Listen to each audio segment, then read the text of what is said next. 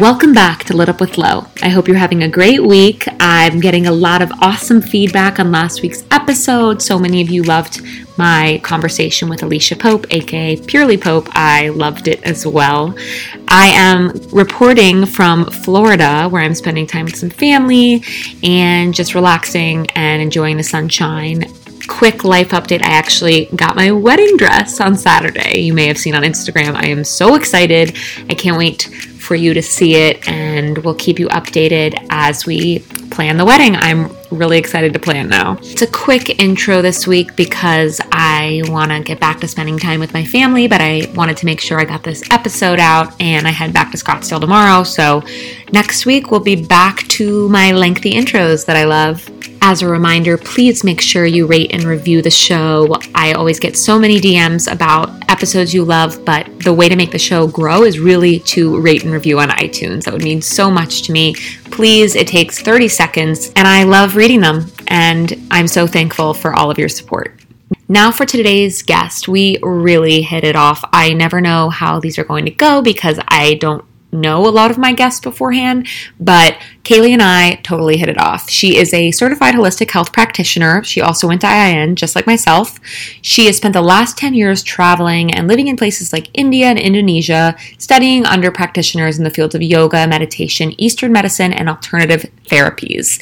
While she was there, she discovered that healing herself with a nutrient-dense plant-based diet could help other people as well. She was actually a consultant for Deloitte, which is super fascinating to me because I was a consultant for PwC and I'm a corporate lawyer. So to see someone go from this like very corporate career path and then really dive into this holistic lifestyle and start her own business in a field that is so holistic is very interesting to me, and we learn all about that. In this episode, you'll learn about her mission to disrupt the ice cream market with something that is actually nutrient-dense and good for you. So there are so many low-fat and low-sugar ice creams these days, but they still have bad ingredients and they're not doing anything for you. She wanted to create a functional ice cream. The gelato that she makes, it's called Sacred Serve, is made with certified organic young Thai coconut meat, which we get into. She learned all about it when she was in Bali. Potent superfoods, adaptogens, medicinal mushrooms, and low glycemic coconut sugar. It also has adaptogens, which is very cool, and it comes with a few different flavors: tiger nut cookies and cream, coconut salted caramel, chaga chocolate, matcha mint chip, and saffron chai spice. You'll learn all about Kailey's journey from a consultant to a holistic health coach to now starting this brand. She lives in Chicago where she makes her ice cream, and it was so interesting to learn about how she even learned how to make this. It's also the first 100% sustainable ice cream packaging, which I didn't even realize you can't recycle ice cream packaging. So it's 100% plastic free, it's recyclable, compostable, and biodegradable. It took 8 years to develop this. I can't wait for you to listen to this. You're going to be craving Sacred Serve after this, so make sure you head to sacredserve.com. It's also on Instagram at Sacred Serve, and use the code LO15 for 15% off your order. I am dying to try the cookies and cream. All right, let's get into the episode. I am so excited for you to hear it and for you to meet Kailey Donewald. Here she is. I am the founder of Sacred Serve, and that really all came about because growing up, I suffered really severe cases of both asthma and allergies. And it wasn't until I was 25 years old that I did kind of a 2-week raw food vegan cleanse out in Bali, Indonesia. And within that 2-week time frame, my body completely healed itself of everything that I was suffering from my whole life. And it was so profound because every doctor told me this is just how I was born and I would need medicine for the rest of my life. And so to understand that I could have such complete healing in such a short amount of time without any medicine was so crazy to me that I really wanted to have an impact on the landscape of food that we're consuming these days and really clean up essentially the most dairy, sugar-laden category that there is. Yeah, no, completely. How did you end up at this cleanse? I can't imagine you just, it was an easy choice to do that. Right. It's a good question. I guess it was a lot of different decisions that led up to that. But I think the first real impetus for that was I was working in consulting at the time in Chicago, and my roommate roommate, had reached out to me and said, I'm quitting my job. I'm doing an around the world trip, as some people do. And she was like, I know you're really into yoga. I'm actually going to stop over in India and do a yoga teacher training, and thought if you wanted to join me, that would be really cool. And, we're talking about 2 months away from work. I was only a couple years into an early career, but I just kind of felt like a download in that moment of, there's no way I'm not going to say yes to this opportunity. And so that lent itself to taking a couple sabbaticals actually from work, and really introduced me to the whole mind-body connection, Eastern philosophy, and alternative medicine and therapies abroad. And so on the back end of one of my trips, I went down to Bali because there's such a big wellness scene there as well, and booked a stay at a little health resort, and just signed up for everything that they were preaching about. And one of those things was a juice fast. And so, yeah, I really embarked on that. And that was my first real foray into understanding what nutrition could really do for the mind and body. Wow. That's so powerful. Were you interested in health and nutrition when you worked in consulting? Because I also used to be a consultant. Okay. And it's like so different than my life is now. You're right. It was very like high stress, full on. And no, I wasn't into nutrition. I really didn't understand any of the impacts that it could have on my life. And so, being in consulting, I'm traveling all the time, eating on the road, eating at nice restaurants, having meetings. So none of that really lent itself to a healthy diet. So yeah, I would say that I was really stressed out and anxious during that time. And definitely a big part of that was because of the food I was eating. Oh, 100%. And just, always being on a plane, and you're always in a new hotel. It's a lot. Were you in management consulting? No, I was actually in a small practice. It was a real estate consulting. So we did a lot of valuations of different properties, both in Chicago and beyond. So that was actually my concentration leaving school. I have a business degree, but really thought for a while that I would go into real estate development and different things. But again, kind of just having this health transformation, I really went in a totally different direction, which, at the time felt scary because I was building this and quote unquote nice career that we are kind of framed to think of, and to branch out and do yoga and nutrition counseling and some of the other things that I was getting involved in felt like, a risk for sure based on just what society. No, 100%. And when you went to India initially, did you quit your job or you just took a long vacation? I didn't. Yeah, I was actually very fortunate to be able to negotiate 2 months away as kind of a sabbatical, where it was an unpaid time away, but you still kind of kept your health benefits and kept your job intact and all of that. So I ended up doing that twice and felt very fortunate. And then further down the line was even able to negotiate a part-time schedule with that job when I went back to school for nutrition. So very fortunate that I kind of launched my career with such a good company. I had obviously worked very hard to get myself into a position where I could negotiate those things, but forever grateful for that flexibility. That's amazing to hear, because I think so many times if we find something else we're passionate about, we think, okay, we have to leave it all, quit our jobs. But that's nice to hear that you can have sort of a balance. Yeah, absolutely. I think it was really helpful for when I was first getting started. And just the financial stability of being able to kind of dabble in something new before you really take the full leap.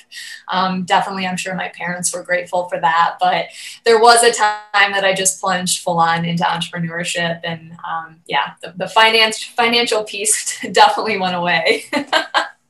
Yeah, I know. I find that so fascinating. I mean, when you were doing both, how did you live these two different lives? Because I actually feel that way sometimes, where I'm actually a lawyer, but I also am a health coach. I have this podcast. I'm super into health and wellness. And sometimes I feel like I'm living two different lives. Right. Totally. Yeah. I think it was really interesting. It was tough to kind of compartmentalize that in my brain, but I ended up doing 3 days on with consulting and 2 days. So I dedicated it on a daily basis. to kind of give myself that space. But it was interesting. The longer I did that, the more I started to really recognize how authentic I felt in the wellness space and how I did not feel that way on the consulting side. And I think some of my anxiety, I actually realized, was kind of around that, like at the consulting job, because it wasn't my true passion and interest. I wasn't really investing in reading the publications and staying up to date on the news. And because of that, I would show up to meetings and feel anxious. Like someone's going to call me out and I don't know everything I should know. And then I transition over to the wellness side and it's, I'm researching it for fun and I'm just living the lifestyle. And so talking about it is so authentic and I always feel kind of in my power there. And that was such a mental shift to kind of realize like, wow, it'd be better if I was playing in more of my sweet space here on the wellness side. Oh my gosh. Yeah, no, that's huge. Yeah. And how did you kind of say goodbye to that like real estate dream? Because I feel like I'm 28, so yeah. I've gone 28 years thinking I'm doing one thing, and then to like say goodbye to that side of yourself, it's like it's like a death, Yeah, it is. It's really interesting. And I think beyond just having that dream myself of what I thought that career could turn into, there was a ton of social conditioning that I had to shed just around ego and being attached to the status of that job and what that communicates to other people. Like I literally remember sitting in India the first time I went out to dinner with one of my friends there and just was talking about how like I wanted to come home and just be a yoga teacher and quit the corporate world. But my main concern was that people like wouldn't take me seriously or they wouldn't know how smart I was if I was just a yoga teacher. Like, what is that thought process is so scary to look back on. And I'm so glad that I've transitioned away from that. But I think that was another really hard piece, just thinking like, I went to school for this, I studied super hard, I got great grades, and I finally landed this really good job. How am I possibly going to just walk away from these opportunities here? And certainly, friends and family are skeptical as well, which doesn't really help that either. But I think I ended up landing on just, I'm going to take this entrepreneurial direction and see how much I can learn and really grow here. But just knowing actually that I still have real estate in the back of my mind as like a later life career. So depending on how successful we are with the business, I've always wanted to just invest in real estate, flip real estate. So I do still think about that down the line for sure. Yeah. And I mean, you can still like something and not want to work in it anymore. Right. Like I feel like I always hear people say like, oh, but you used to love this. What happened? You've changed so much. Like, how could you just not love it anymore? And I'm like, I still like it, but like I'm allowed to learn about other things and realize other passions. Yeah, exactly. I love that. Totally relate. So you go to India and you do your yoga training. It's funny, we have so much in common. I'm also doing my 200 hour right now. Okay, amazing. How was it in India? That sounds amazing.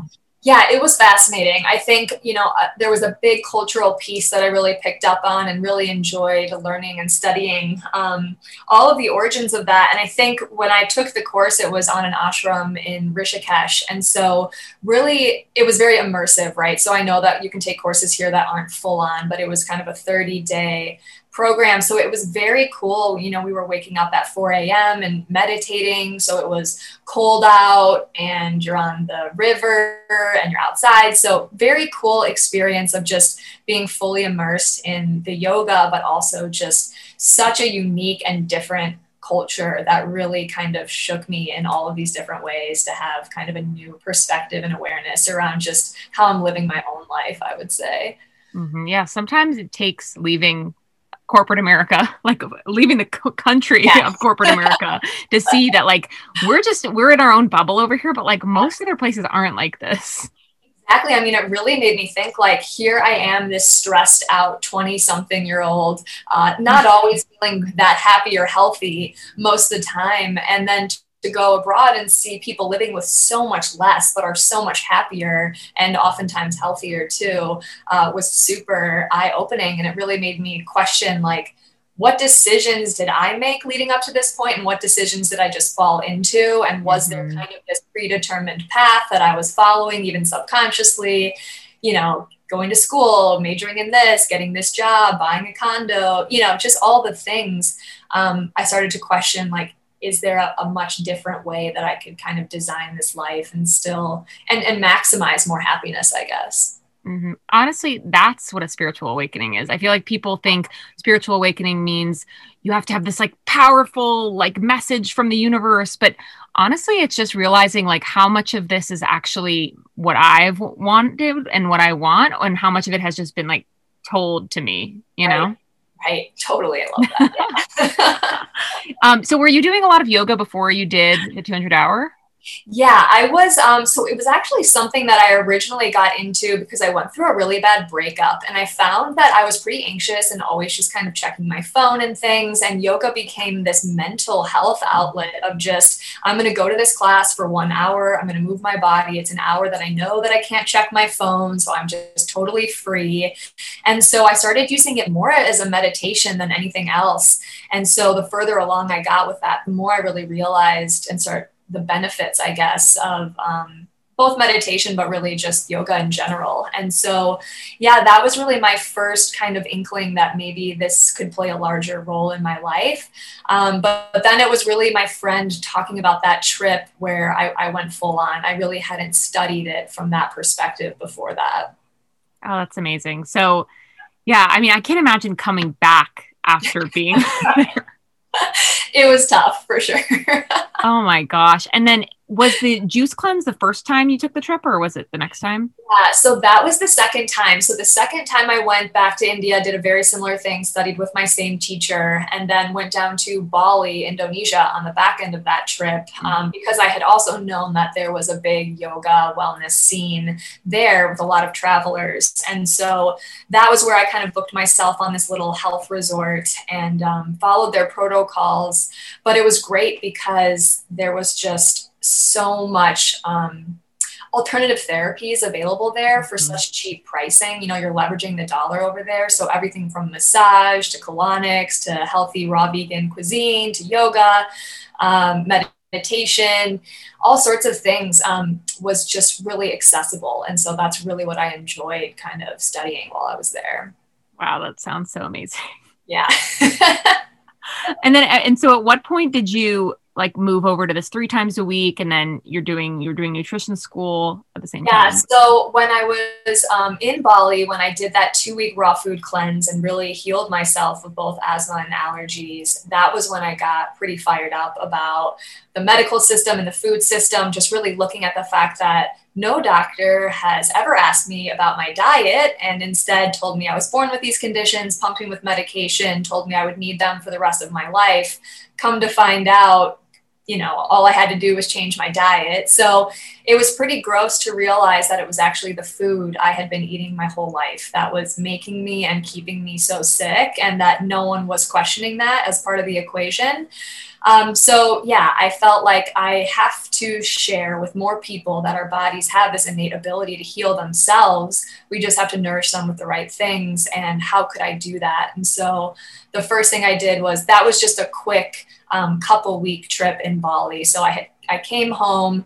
I had heard about actually this nutrition school, the Institute for Integrative Nutrition, as I was traveling, which felt like a very synchronistic, like, of course, in the health program that I was doing in Bali, there was a handful of other women from all over the world, Australia, parts of Europe, and they had mentioned this course. And I was like, well, that's interesting. And then I went to Thailand after this and met 2 other girls who had also gone through this course. And I was like, well, this is knocking me on the side of the head, something to pay attention to. So I researched that the second I got back. And that's when I went part-time and started doing that nutrition program. And I spent about a year really building up a health coaching practice with the goal of moving back to Bali, because when I was there, I saw a lot of digital nomads, which is just essentially people building businesses online, leveraging the US dollar abroad. And I just thought, you know, this is so cool. And could I somehow move back to Bali in this financially sustainable way and continue to immerse myself in this world of wellness? So that's what I did. I went back to school for nutrition, built up enough clients, somewhere in there, I started working at a juice bar. I had fully left the corporate world. So again, shedding the ego of just working hourly for an hourly wage while I build all these plans. But then I was able to move abroad and live the dream for a little while. That is so cool. You are maybe the third guest I've had on that actually moved to Bali and did exactly what you said, where they could get like literally, I think like this huge home and like pool for like nothing. Yep, exactly. It is so crazy. And this was about 7 or so years ago. I know it has changed so much, but that is, you talk about real estate. I'm like, well, I want to buy a place in Bali and Airbnb it and live there half the year and whatnot. But yeah, very cool experience. That's amazing. Wow. And so what were you working with your clients on in health coaching? Yeah, it was a lot of transitioning to a whole foods, plant-based diet. So a lot of the transitioning away from the standard American diet. And then it was very specialized per individual, but a lot of the work was also around how do we wean ourselves off of certain medications that people have been on for many, many years. And of course, working with practitioners and their doctors at the same time. But, it's surprising that removing some of the most common triggers just without even knowing anything about people, it can have so many like very profound impacts on their wellness. So yeah, it was very, very potent work, and it really got to the root, as I'm sure you know. But I there was a certain point where I was doing that and felt like, again, I had this screaming voice inside that I was so disillusioned by the food system and the medical system that I was like, I'm not telling enough people. I can have 10, 20 clients, but that's 20 people. Maybe they tell their friends, but it's not enough. And so I kind of felt like, can I create a product that can go a lot farther and wider than I ever could and carry this similar mission and essentially build a big platform through that to then share the education that we want to share. And on the note of your product, was ice cream one of your triggers? Yeah. So when I kind of went through all of this discovery, I realized that for me, dairy was a big sensitivity and one of the leading causes that was creating asthma and allergies for me. So when looking at that and the landscape of food being offered to consumers, I really wanted to target just the most dairy, sugar-laden category that there is, which is ice cream. And really about 5 years ago, there was such a lack of innovation. I was seeing mostly just a shift to non-dairy, which was at the time really big, but still refined sugars, refined oils, processed ingredients, stabilizers, gums, weird stuff, which is still fully in the category today. So I felt like, can I prove out a very nutrient dense, functional product in this traditionally really lazy category? And then that would be a great starting point to kind of signal to the market that like, look, this is possible. You can get nutrients in frozen indulgences. What other categories can we do this to? Mm-hmm. No, I think it's so true.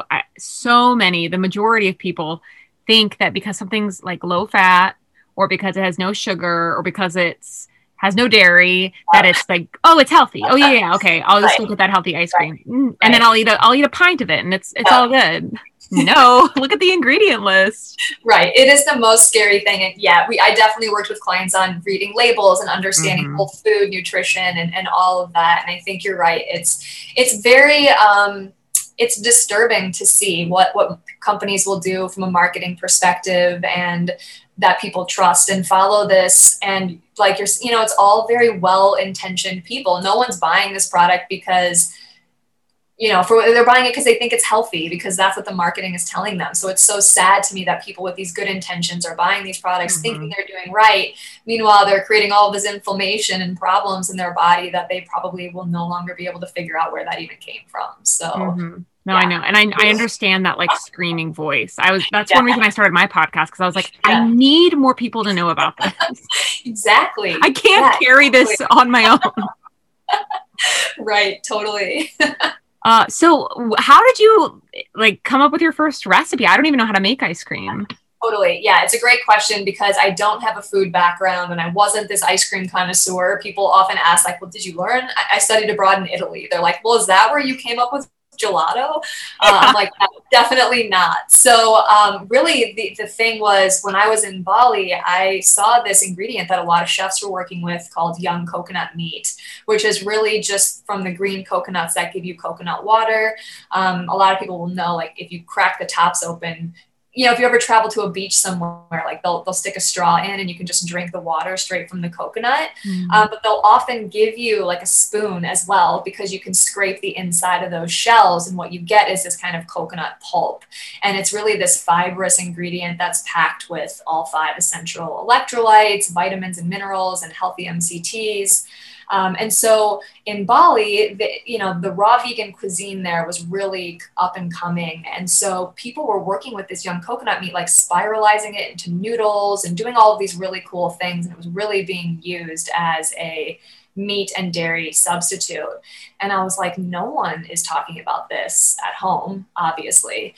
And so one of my friends is a raw food chef who had also lived in Bali for quite some time. And so we got together and just were talking about the types of recipes that we could come up with, and can we use this young coconut meat as the base. And so that's kind of where we got started, was that, and layering in different superfoods and adaptogens, and then using low glycemic coconut sugar to really refine that down. It took a couple of years to get those recipes down. Wow. And so you just learned how to make ice cream like from YouTube? No, it really started with, he had a little bit of knowledge coming into it. And then it was Googling everything. I was trying to source. I originally was sourcing a soft serve machine, thinking, great, I'll just create this like liquid batter. And then maybe my business model will be putting these soft serve machines in different restaurants and supplying them with this batter that they can kind of run through. But turns out our batter did not at all work in that machine. I think the dairy proteins and fats are quite different than what you find in coconut. So it just kind of froze up on us, which is when I transitioned into thinking, well, maybe we'll do ice cream pints and come out with like a hard pack ice cream. And that worked a lot better. But it's been trial and error. We have not, elicited any type of food scientist or anything like that. So it is really just working with our whole food ingredients in unique ways and figuring out the processing over the course of a couple years to get it to where it is today. Yeah. Wow, that is crazy. And were you doing all this testing just like in your kitchen at first? Yeah, it started in my kitchen, and then I moved to a what's called a commissary kitchen, which was actually just a health food store here in Chicago, had a back kitchen, and that was already certified. And so I said, can I share some of this kitchen space and like actually legally be making this product for resale? And she said, sure. And then quickly after that, I moved and shared kitchen space with a kombucha maker in a larger facility down in Chicago.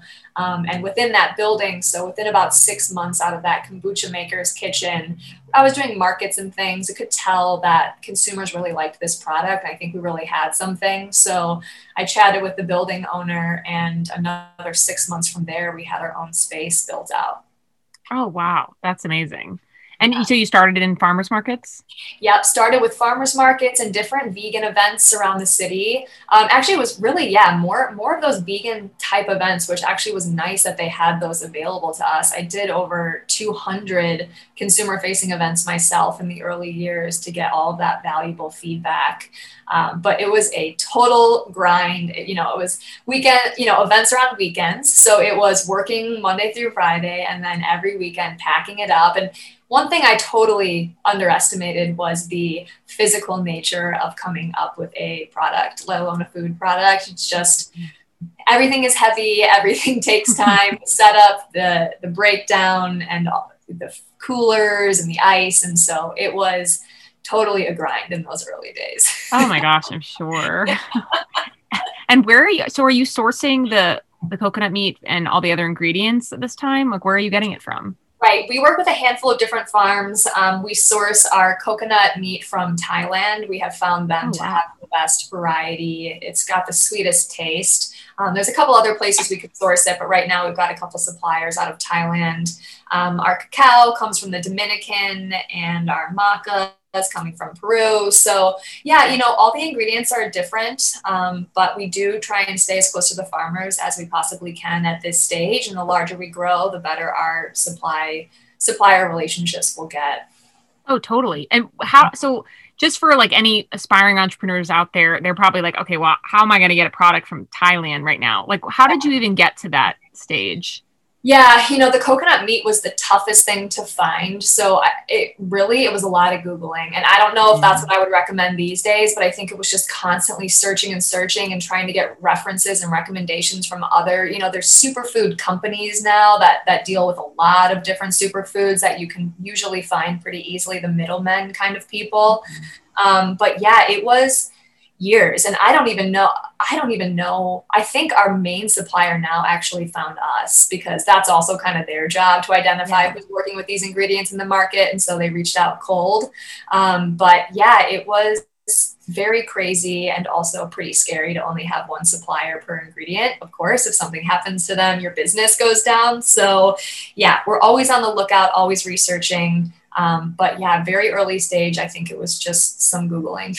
Yeah, well, there you go. What was your first flavor? This is a good story. Our first flavor is salted caramel, which was actually supposed to be our vanilla flavor, because what ice cream company doesn't try and start with a vanilla? Right. So it's our most basic ingredient, but when we ran it, we were like, great, we've got vanilla bean in here, vanilla extract, this is going to be vanilla. And when it came out, it tasted more like caramel, because we're working with coconut sugar, which kind of has like a slightly darker flavoring, kind of like brown sugar, if you will. And so when that came out kind of tasting like caramel, we realized like, shoot, I don't know if we're ever going to be able to get a vanilla flavor, but we might as well just add some extra salt and call this salted caramel, because that was a really popular trending flavor at the time. And to this day, it's our number one selling flavor. So I'm glad we went in that direction, but that's definitely how it started. That's great. Yeah. Is that your favorite flavor too?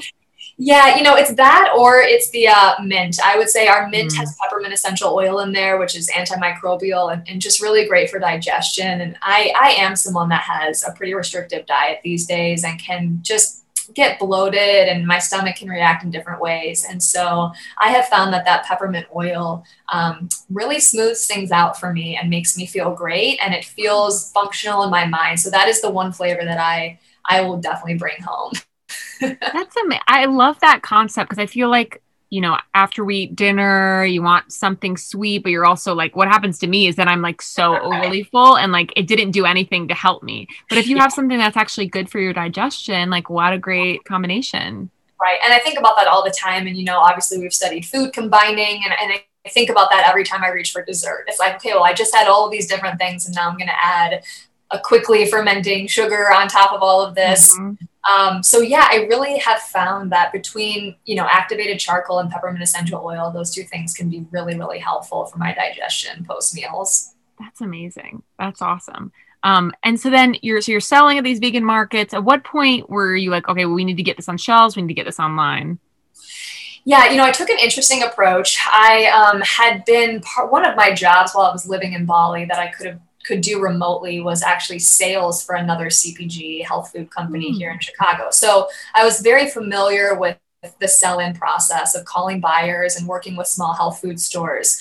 So I kind of took that approach. I went out on my own. I started selling into like 50 stores and little independent co-ops here in Chicago. And I was running I was making the product, running the deliveries, doing the sell-in, trying to grow, working on marketing, and just totally lost my mind. Realized like this is not sustainable at all. And I was also bootstrapping the business. So I didn't have cash to hire someone to even help. So anyways, needless to say, I kind of hit this huge bottleneck where I was like, this isn't the way I should be doing it. So I pulled out of all of those stores and refocused, I guess, my limited resources towards one larger launch, which was Whole Foods. So we got accepted into Whole Foods in the summer of 2019. And so that's when I really pulled together all of my money and focused on getting, a good story going of just being successful in a major retailer that people all know. So yeah, that was really, I would say, because I kind of did a big rebranding right before that too. So really looking at it, I usually say that's really when we launched into market, was that first Whole Foods launch. Yeah. And how did you get into Whole Foods? Yeah, I had joined an accelerator program here in Chicago as well, like a business food accelerator. But, actually it was funny. I forgot about this story, but my friend had a beverage company and he was kind of plugged in with the Whole Foods buyers, and, everyone, you're just emailing them. They're never responding. It's just the nature of the game. They're just, imagine how many people are emailing these buyers. So I don't even blame them, but it was just very, very difficult to get any type of FaceTime. But my friend had an already set up meeting because he was an existing supplier. And he was like, you know what? I'm going to bring you into my meeting and just introduce your product because I already have FaceTime with the buyer. I already know him. I don't need all the time. So he brought me in, we had that meeting, I got, my foot in the door. And then the follow-up was great because I was in this accelerator program and they had some of the local foragers from Whole Foods come into our class, and I was able to reconnect with them and say, remember me, I had a meeting, here's our product, all the stuff. And then, we got accepted shortly thereafter. So very fortunate stream of events for sure. Oh my gosh, yeah, that's amazing. And then was the rebranding when you have now the recyclable packaging, or did that come later? So this was later. So the rebrand, we've kept the same shape carton that we use now, which is pretty unique, but I had a different design on it, which was a lot more organic, brown, kind of craft paper looking. That's what I first came to market with, and really just realized it wasn't communicating properly on the shelf. So I had picked up an advisor through this accelerator program who had a connection with a partner at this big design agency out of Boulder. And so we worked together to kind of revamp the design elements of this box before launching into Whole Foods, because genuinely, I don't know how we would have done in Whole Foods with our old design. So we kind of upgraded that right before the launch, and the new sustainable piece of it just happened last month. So that was very recent. Oh, very cool. Congrats. And how did that come about? Yeah, so when I first started the company was when I first even realized that no ice cream pints are recyclable. And I think that is such a common issue that we have with consumers, that no one really stops to think about the fact that even though ice cream pints look like they're just paper, they're always coated with an inner layer of plastic in order to kind of prevent them from leaking. It's like a moisture barrier. And so while plastic is recyclable and paperboard is recyclable, when they're together, there's not the machinery to really break them apart. So it is trash. And so this was disturbing because I was, here to change the landscape of food and treat Mother Nature right and do it from a nutritional standpoint. But I just realized how could I ever come to market with trash packaging? So at that early stage, I was doing a ton of research, and it was really difficult for me to find an upgraded eco-friendly option. It really didn't exist. And at the time, I had found some middle grade, maybe just less plastic, more plant-based lining, but still plastic, but it was better. And I asked our supplier at the time, can I import this paperboard and have you manufacture our cartons using this paperboard that I want? And they said, no, we're unwilling to do something like that. Your volumes are just really small. We're not going to change anything about our process for you. And I was like, okay, I understand that. Super bummer. But that's kind of why I decided to come to market with this takeout style box. So our original version of packaging was on post-consumer recycled paperboard. And then this shape that we have reduces the amount of material needed because it reduces an extra lid. It's kind of got a fold top. So I was like, this is the best I can do at this time. So I'll come to market, I'll get our volumes up, and then I can maybe have a chance at negotiating something down the line. But fast forward 3 years, that's how long it's taken. That supplier of this carton ended up discontinuing the shape, which I thought, no problem, I'll just go to China and have someone reproduce this box. Turns out that's not possible. It's very, very customized. So we were in a very tight pinch, just thinking okay, well, now we don't have packaging and we're selling, and what's going to happen when we run out of our inventory? And truly, by some synchronistic miracle, we were connected with this new supplier here in the US who had a partner in the UK that manufactures this exact box shape. And on top of that, they had been working with this company who developed the first 100% plastic-free lining for this paperboard. And so they were like, yeah, not only can we get you this box, but we can get you it on the upgraded sustainable paperboard. We're going to do it at your volumes. We're going to, do it for a good price. And so we finally made that all come together just last month after so much searching. Oh my God. That's exhausting. Well, I hope that listeners, every time they pick up your ice cream, they're thinking about that. It's not, it wasn't easy to get there. Yeah, it is so tough. And, it's so shocking to see that this technology didn't exist before. But what I really learned was it took this company 8 years to even develop it. And then hundreds of thousands of dollars required to get all the testing and certifications done, which that's a big thing that's missing from the market right now. There's a lot of what's called greenwashing and wish cycling, just larger companies kind of touting that they might have a recyclable pint when in reality, the only way to recycle that is to drive it to the industrial facility that it came from, and no consumer is ever going to do that.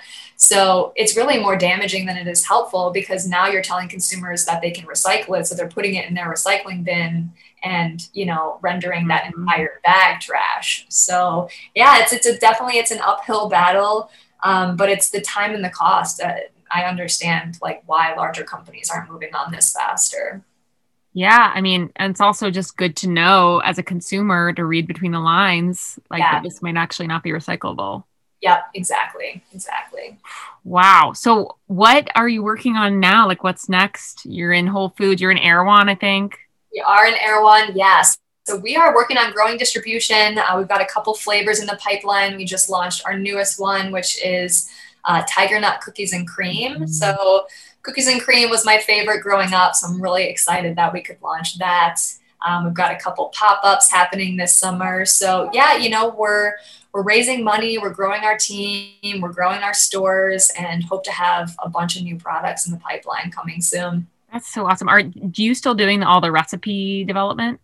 Yeah, it's myself. We also manufacture ourselves right now, which is pretty unique, I would say, for an early stage brand. I learned pretty quickly that the way we manufacture ice cream is quite different than how ice cream is made traditionally, which, back to our early point, I think the best innovations come from people that know nothing, because there's no real framework that they're trying to stay within. And that's really what I've done with the ice cream here. So at one point I looked at maybe having a co-packer make this product for us. And that's when I realized, like, oh, they don't know how to do this at all. And what we're doing is so different. So it's kind of cool from that perspective. But yeah, we're in charge of all the recipes and the manufacturing of that. And it's great to have it in-house, because we keep improving it, every single day. I can't imagine not touching the product like we do. Oh yeah, absolutely. I also wanted to ask, for the adaptogens, how do you decide? There's so many different adaptogens. How do you decide what's going to go and which one? Do they have a taste? Is there a specific, functionality you're looking for? Yeah, it usually starts with functionality. It actually always starts with functionality, and then taste is second. So like for the chocolate flavor, I'm looking at how things play together. So the cacao aids in the absorption of the chaga mushroom. And then because we're already working with cacao, which has those bliss molecules, we thought like the maca with the hormone balancing and aphrodisiac kind of all plays nicely together there. So, it's a little bit, how is this going to work within the body? How are these ingredients playing? And then secondary from a taste perspective, although usually the adaptogens don't have too much of an overpowering taste. But yeah, it's not an exact science. I would say it's more playing around with different things, seeing how they taste, seeing how we feel after eating them. But definitely nutrition is the first focus before flavor. Mm-hmm. And do you think you'll ever go into a different space, or it's ice cream your focus for now? Yeah, people ask this all the time. I think I'm definitely going to go into a new space, but I think I'm always going to sit in the freezer aisle, because what we have found is we're able to deliver this really raw, nutrient dense product because it is frozen and it has a long shelf life. Or if we wanted to deliver the same level of nutrients on the shelf, we would maybe have 3 to 5 days, which makes it really, really tough to sell a product like that. So I think if we can kind of keep going in the frozen set and have it be preserved in that way, we could do some really, really cool things. So I think that there's a lot we can do with this young coconut meat. That is such an untapped ingredient at this time. That's very cool. Very cool. And then how did you come up with the name? It was one of my favorite questions. Yeah, it was really kind of lending itself back to that time in Bali. So everything over there is very just sacred and spiritual, and it's kind of got that whole vibe. And so because that was sort of the birthplace of this idea, there was originally Sacred Scoops and thinking on that, but that's pretty pigeonholed into ice cream itself. So just thinking, Sacred Serve is a little bit more broad, and what we're really doing is serving people, I think. But that's a big piece of this brand that I don't often talk about. Is just, it was really started to help people. I really want to share this level of education with more and more people and essentially empower them to take their health into their own hands. So serve kind of fit that of just can we serve everyone with all of this. I love that. Do you think your real estate background will ever cater to a brick and mortar shop? I know, it's a great question. When I launched the company, I was pretty hot on the digital nomad lifestyle. So I was like, I don't want a location. I don't want the overhead, all of these things. But then I simultaneously built a manufacturing facility that now keeps me 100% stuck here. So that being said, I don't know. It's a great question. I think it would be cool. And I can only imagine just the line of adaptogenic toppings and superfood toppings that we could have, which would be so unique. But we haven't started any plans for that just yet. Maybe one day. Yep. Are you still health coaching and teaching yoga? I am not. And that is something that I really miss. I not so much the teaching yoga, but the health coaching was some of the best work that I've ever done. And I totally overlooked the fact that, I started this company because I was like, I want to connect with more people and share more of this information and the powerful healing that I had. But building a business, you're just so in the weeds for like the first 2-3 years. I barely even, unless we were doing an event, I didn't talk to anyone. I didn't have any outside interaction. I was barely even seeing my friends. So that was a really interesting time period. And I would say that now I'm coming out of that. I would really like to get back into that. And more than anything, maybe even have a team of coaches, through Sacred Serve that people can kind of leverage and tap into. So I don't know what that would look like, but I think health coaching is one of the most important jobs that there is out there. I think it's the future of healthcare without a question. So yeah, I would love for our brand to be able to invest more and more into health coaches for sure. I agree. I went to IIN also. Okay, great. It's the best. Everyone went to IIN. I agree. And the network is so strong. And I felt like that course taught me about nutrition, but it also taught me about myself, which, is the best starting point of just learning what works for me, how to structure my life and all of this. Top down, I felt that class was amazing. I agree. Are you still raw vegan? I'm not. That was something that I really thrived on when I was in Bali. But coming back to Chicago with the colder weather, I quickly realized like this isn't very sustainable and not a good thing. And of course, as we know, listening to our bodies is most important. So I kind of shifted away from that, but have truly found healing in remaining dairy-free, gluten-free, and for the most part, plant-based. That's great. What kinds of meat do you eat when you eat meat? Yeah, if I do, so I'll eat eggs here and there, although I will say that's probably still a little sensitivity of mine. But yeah, I'll eat fish, and then probably once a month, I will try and get some type of, organic, well-sourced, grass-fed meat if I do it, which, the way I feel it does help. So I will do that once in a while, usually during the colder months more than the warmer months, but certainly very strict on the sourcing for that.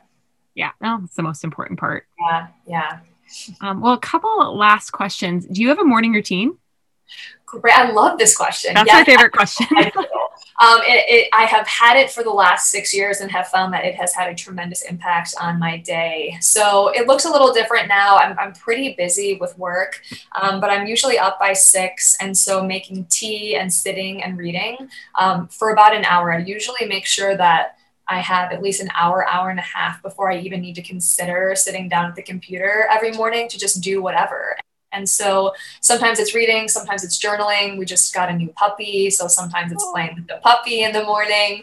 But, I wouldn't even put it past me to like watch an episode, because sometimes it's just like, what am I doing to enjoy and relax and not have stress right now before getting into my day. I don't work out in the mornings, although I would love to say that I do. It's really more relaxing, calming, stretching, and mostly just sitting with my tea is like the best time of the day. So I found early on that if I can get excited about that morning routine, it's a lot easier to wake up. So it's easy to spring out of bed at 6 if I know I have an hour and a half of just hanging out with my puppy before I need to think about work. Because I do remember I used to peel myself out of bed with 5 minutes to spare going to that corporate job because I just didn't want to get out of bed. So yeah, definitely am pretty strict about that at least hour of free time every morning. That's awesome. That's really huge. I've noticed such a difference too, where I'm living on the West Coast, but I'm working an East Coast job. And we right now just went through daylight savings time. So now I'm 3 hours difference. And I'm so exhausted, even though I'm sleeping the same amount of time, I'm so exhausted by like 2 p.m. And it's because I don't have any time just to myself in the morning. Like I'm getting out of bed and looking right at my phone. It makes such a difference. Yeah, totally. I know that for sure. Yeah. Yeah. Well, I could talk about morning routines all day, but okay. So my last question that I ask all of the guests is what is your gift? Oh, that's such a great question. I really think it's connecting with people. And so I'm actually an introvert. Some of my friends might laugh at that, but through business, we've been able to really build this great advisory board, a great team of investors, great partners, and a lot of people that are just involved because of the idea and the way that we're going about it. And so through health coaching and through this business, I would say that bringing people together and getting them excited around an idea is a strength of mine for sure, because to be very clear, we've never had any money. So everyone involved in this is essentially doing it for free. And so to really accumulate a great group of people that we have, I think really speaks to that ability, which is cool. Yeah, that's amazing. Well, I'm so excited to try it. You've gotten me excited. You are good at this. I'm going to go order some online right now. Amazing. Well, thank you so much for coming on. It was great to meet you. You as well. Thank you so much for having me. Thank you so much for listening to Lit Up with Flo. If you enjoyed this episode, please rate and review on iTunes. This is how the show grows. Make sure you check out Sacred Serve at sacredserve.com and use the code LOW15 for 15% off your order. I will talk to you next week. Have a great weekend.